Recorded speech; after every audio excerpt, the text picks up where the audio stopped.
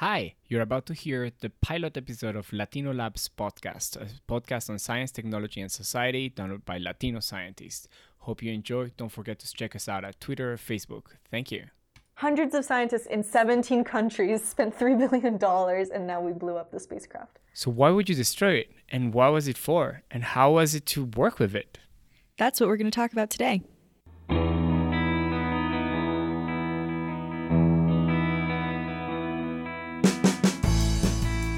This is Latino Lab. My name is Nico. I'm Andrea, and we're talking about the Cassini-Huygens mission, which just burned up in Saturn's atmosphere September 15th.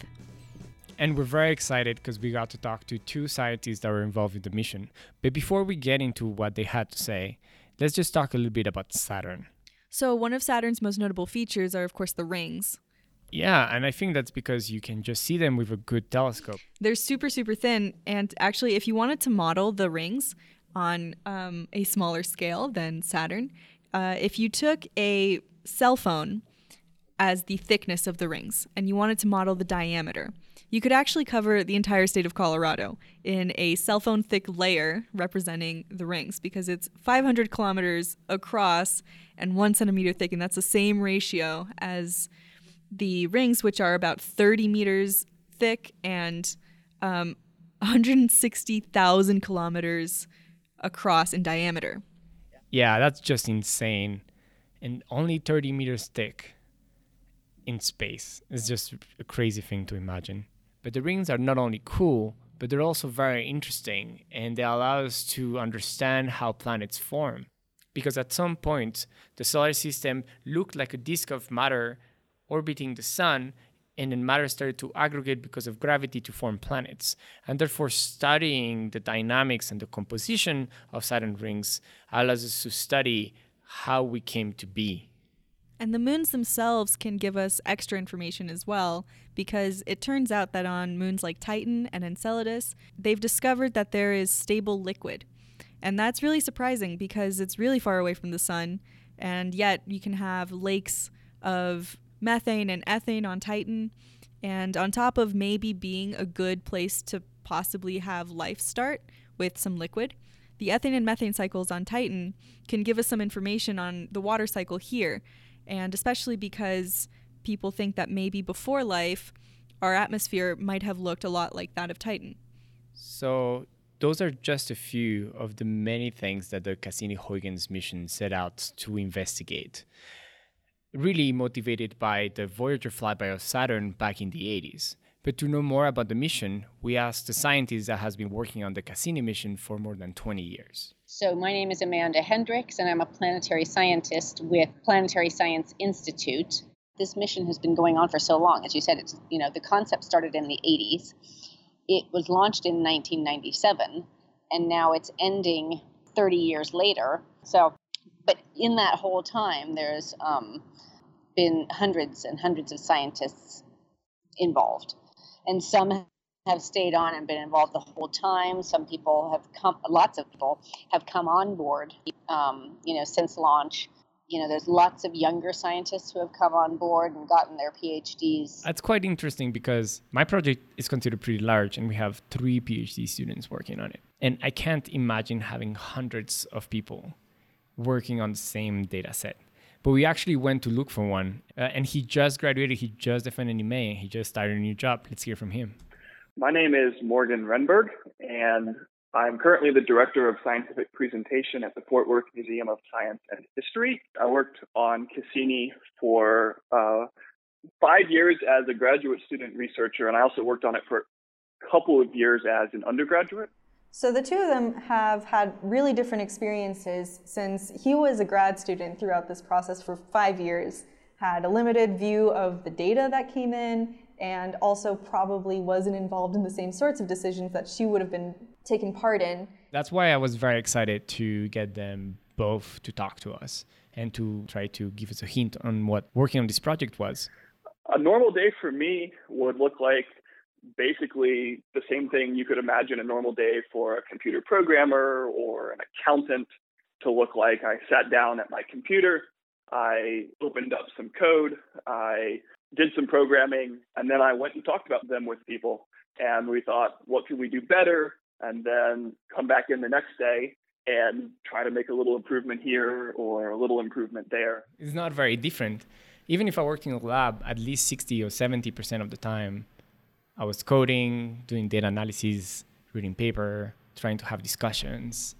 And even if you're not coding, you are going back and redoing experiments, not necessarily because they were wrong the first time, just because there's something else and you can do it better, or you can tweak it to get a different piece of information out. Yeah, and the meetings are also something that everyone goes through. You know, you go through your week and you do your experiment and you work on your project and you read and you analyze and whatever. And then you meet with your advisor and then you realize where you've gone off track or where you need to readjust. And then you go back and you do it again. And this is, speaking of meetings, so as we said, Amanda is more of a senior scientist, and her experience of her daily life is much different. We have lots of meetings throughout Cassini. It's sort of a running joke how many telecons we have. That is still like really funny. I've heard that clip like 5 times. That's and it's just so true. We go to some meetings, but we really know that senior people go to more meetings than we do. And those in-person meetings are just invaluable. And I think, for even for data analysis, and some of my most memorable times on Cassini have been sitting in a room all together, seeing these images come in of a moon. We've just done the flyby. The data are coming down, and we're seeing the images all together for the first time. It's really memorable for one thing, but it's also, that's where the ideas start flowing. People start saying, wow, look at that crater. It looks really fresh. Or that crater looks really soft, like it's been eroded. Look at those fractures. I wonder what's going on there. And people start tossing ideas around, and, it's an exciting thing to experience, but it's also really when a lot of that initial science happens. When I was running experiments, we would prepare for weeks, and then we would have like 3 weeks to do the experiment. But then if something goes wrong during the experiment, I can just shut down and then fix it and then restart a couple of days later. That's not really an option for them. Yeah, no, once it's gone to space, then it's gone. It's gone. And it's been gone for 20 years. So they had to prepare for everything they could prepare, and also for the things they could not prepare. So that is tricky. Because we had the 4 years of the Prime mission planned out. We had all of the science activities, all of the flybys planned out. And so if you want to change something and you want to say, oh no, we want to make the spacecraft go over here instead, that's really hard because then, just energetically, when you change the orbit, then that changes everything downstream too, unless you use a lot of energy and fuel to change it back. And so we try to avoid making changes like that. But if there's science justification, we'll do it. And it has happened. And Enceladus is a good case because when we first started getting clues from the first 2 pretty close flybys in early 2005, the magnetometer team told us, hey, we're seeing something interesting at Enceladus. And so here's what we need to do. On that next flyby, which was going to occur in July of 2005, we need to go a lot closer to it. So we went a lot closer, and it paid off. But yeah, we got a ton of information from Enceladus. It was one of the things that people got really excited about. Yes. Well, this is, one of the really neat things about the Cassini mission, I think, is the discovery of geologic activity on Enceladus. And I think a lot of people would argue that's the most important science discovery that Cassini made. And it was just an interesting story, I think, because, Enceladus is such a small moon. It's only 500 kilometers across. Oh my God. It's really it's tiny. Like 3 to 4 times Hawaii. That's nuts. Yeah, you take the island of Hawaii. It's like 3 islands of Hawaii in diameter. And Hawaii is small. Like when you think about in space next to Saturn. It's nothing. It's nothing. It's crazy that we can study these things. It's icy, and it's 10 AU from the sun, so nobody really expected there to be activity on this thing because it's so small. It should have cooled off on the interior long ago, and yet there were clues that something was going on because we for instance, Voyager images, we didn't have many from Voyager of Enceladus, but what we saw from Voyager showed us that there's at least large regions on the surface that have no craters. At the end of the day, on Earth, we have experience with, Yeah. the fact that how do we not have craters? Yeah. That's something that I think everyone takes for granted, but then, we don't have craters on Earth. We have weird structures, but they're not craters. Mm-hmm. And that's something that you don't think about ever. In that first prime mission of Cassini, with the 4 years of orbits around Saturn, we planned out 3 close flybys of Enceladus to investigate this interesting problem. And sure enough, we found out that it was active and, discovered these crazy geysers coming out of the South Pole. They're technically not geysers, but they seem a lot like them. And, it's really fabulous and an important discovery. But there are other reasons to consider planning. The sorts of things that we would turn off our experiment for and troubleshoot. There have been whoopsies, on the mission from time to time. Nothing awful, nothing that isn't fixable. They were collecting some kind of important data and sending it back, but something happened at the receiver end and it just didn't get transmitted. And luckily, on occasion, they would be able to do another flyby, or they had another one planned and they were able to receive the data then.